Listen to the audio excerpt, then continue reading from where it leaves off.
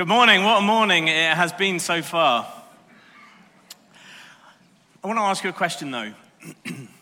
Who here enjoys going to the zoo? Excellent.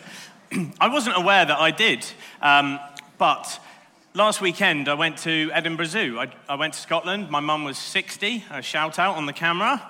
And we went to the zoo for the day and we walked around. And I really enjoyed it. But what's striking about zoos, and I don't think this is unique to Edinburgh Zoo, what's striking about zoos is that the animals live a really solitary life. You know, there isn't one enclosure that all the animals live in, because if they did, it would be absolute carnage. There's an enclosure for the sloths, because they're a solitary animal. There's an enclosure for each tiger, because they're solitary animals. We saw the only two pandas in the UK, and they each have a separate enclosure. How the zoo staff expect them to mate and have babies, I do not know. But these animals, whether in the zoo or in their natural habitat, live predominantly in isolation. I want to read something to you, though, as a contrast. Genesis 2:18. The Lord God said, "It is not good for the man to be alone." It's not good for the man to be alone. You see, humans were created not to be solitary beings. We are created to be in fellowship with each other. We're created for community. We're created in the image of God. And God, by very nature, is community, because the Holy Trinity is operating together. There are three parts to the Trinity: God the Father, God the Son, and God the Spirit. That's community right there.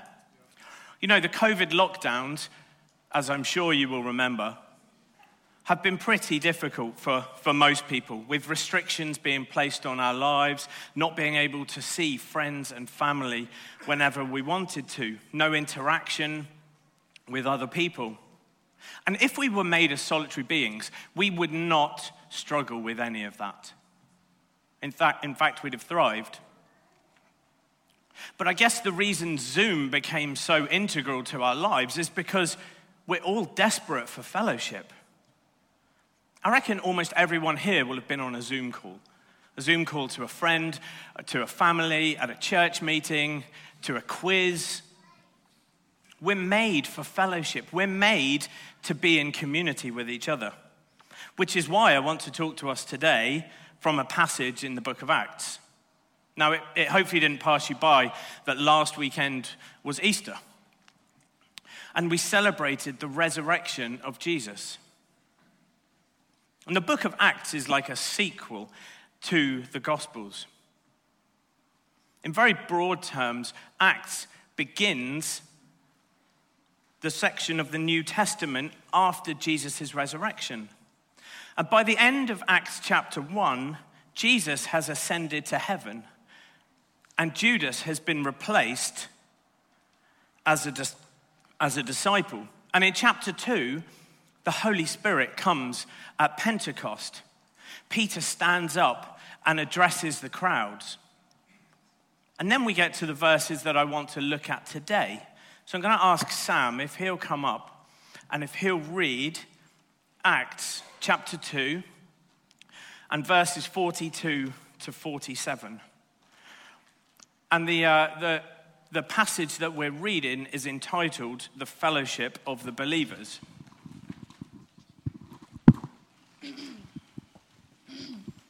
They devoted themselves to the apostles.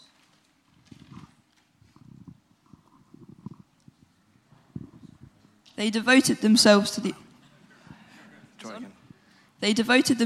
the apostles' teachings and to fellowship, to the breaking of bread and to prayer. Everyone was filled with awe at the many wonders and signs performed by the apostles. All the believers were together and had everything in common. They sold property and possessions to give to anyone who had need. Every day they continued to meet together in the temple courts. They broke bread in their homes and ate together with glad and sincere hearts, praising God and enjoying the favor of all the people. and the Lord added to their number daily those who were being saved. Thank you very much.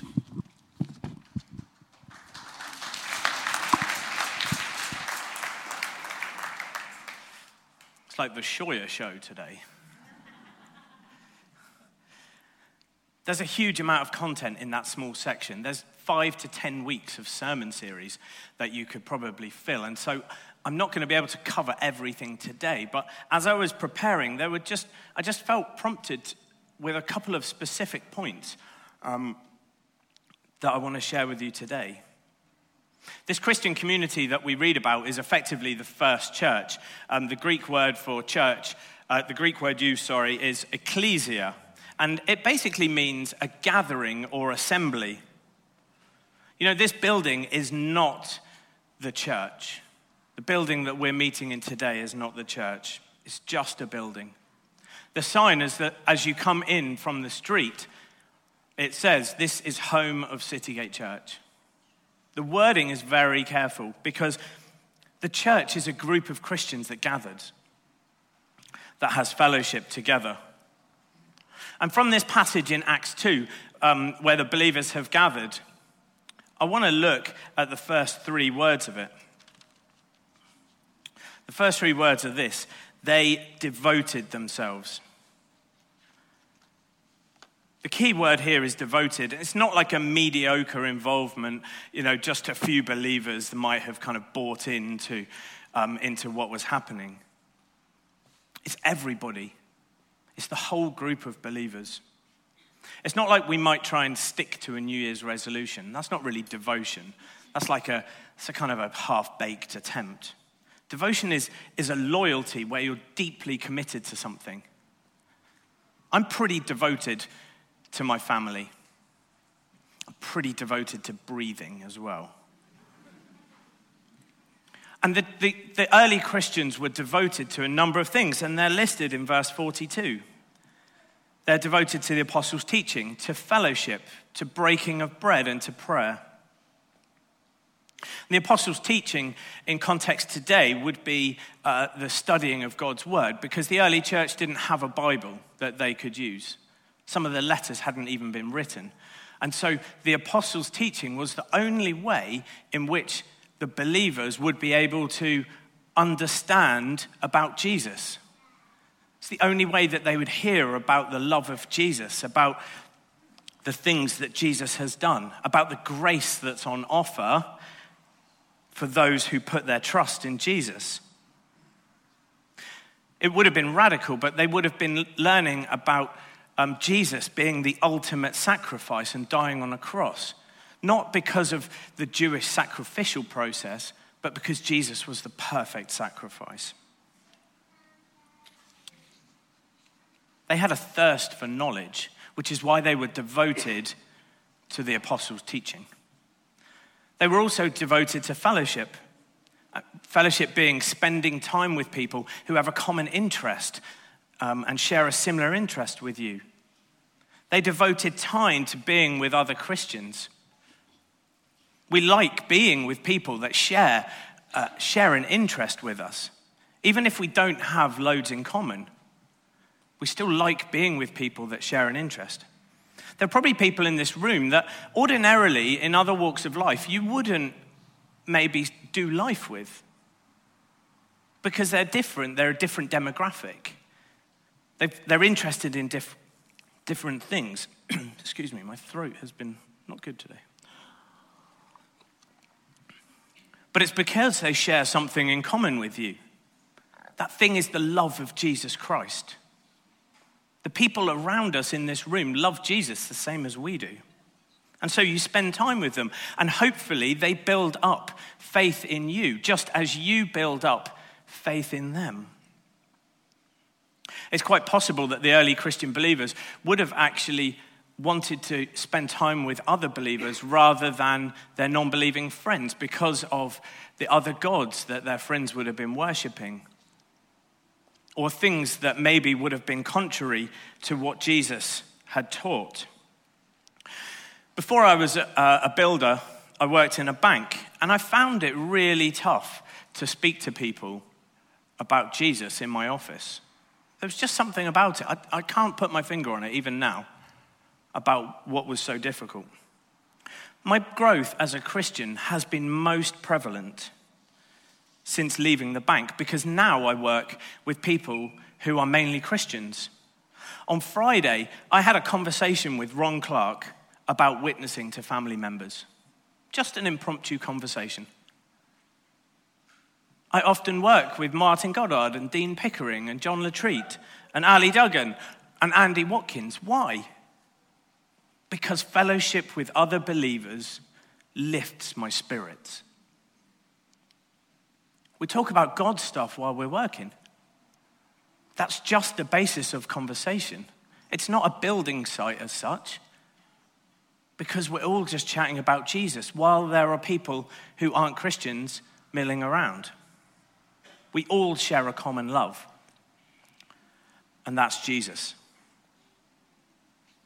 The breaking of bread and prayer were also fundamental to Christian life. They devoted spending time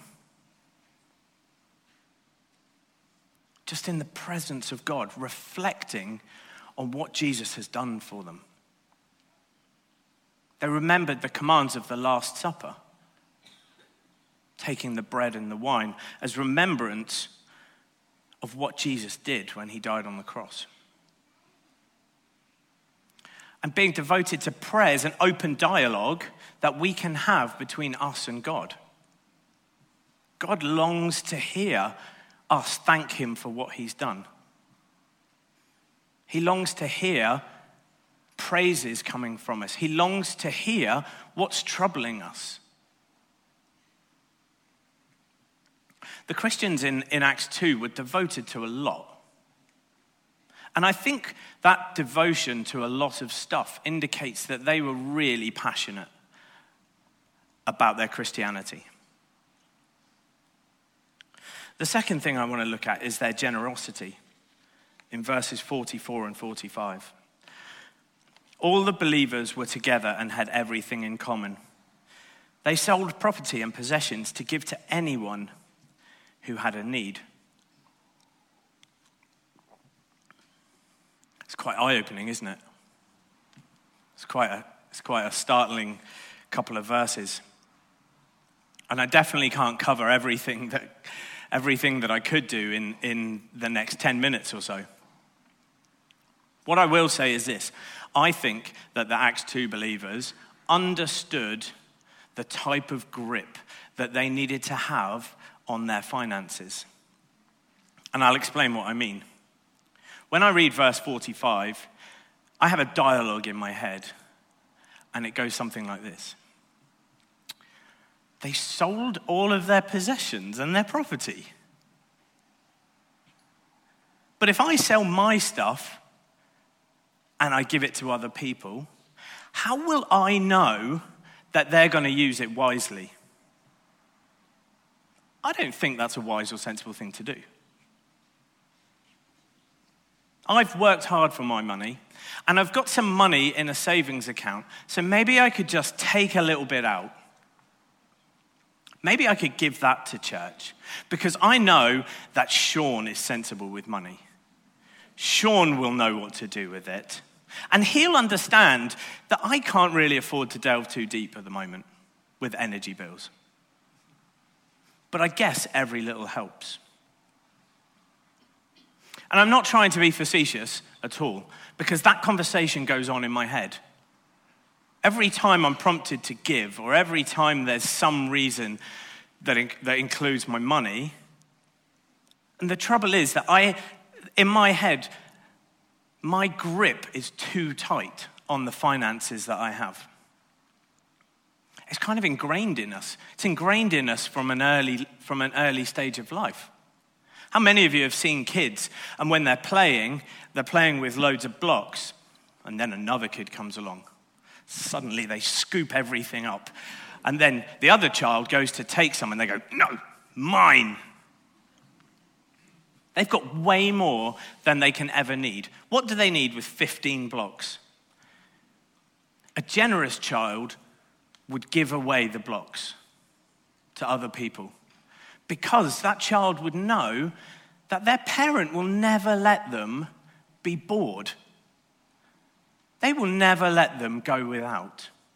And so if that child gave all the blocks away, the parent would make sure that there was another block so that they were sufficiently catered for.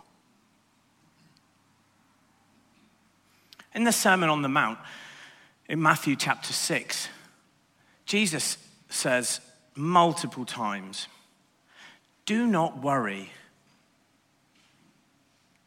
Some of the believers in Acts 2 may have heard this firsthand, or they may know people who had been there and heard it, but they understood they needed to have a light grip on the finance. And that light grip means that there's more room for them to focus entirely on Jesus.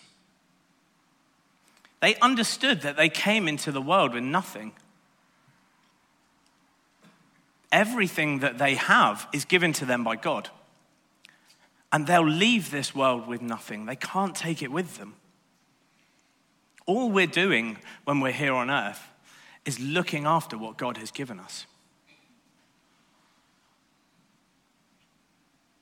They understood that by selling their possessions and their property for the benefit of others, it meant that the work of the early church could progress. They were so in love with their Savior, Jesus, they understood that it wasn't possible to serve two masters. It wasn't possible to serve God and money, so they made their choice. They wanted to serve God. They were generous because they had a kingdom mentality. And quickly, I want to look at the third thing, which is evangelism in verse 47. "And the Lord added to their number daily those who were being saved." Peter and the apostles must have been in absolute awe. In Acts chapter 1 and verse 15, there were 120 believers. By Acts 2 and verse 41, there were over 3,000 that had been added. That's a huge number of believers. And the Lord added more daily. What's more important to know is that the believers were part of that conversion process.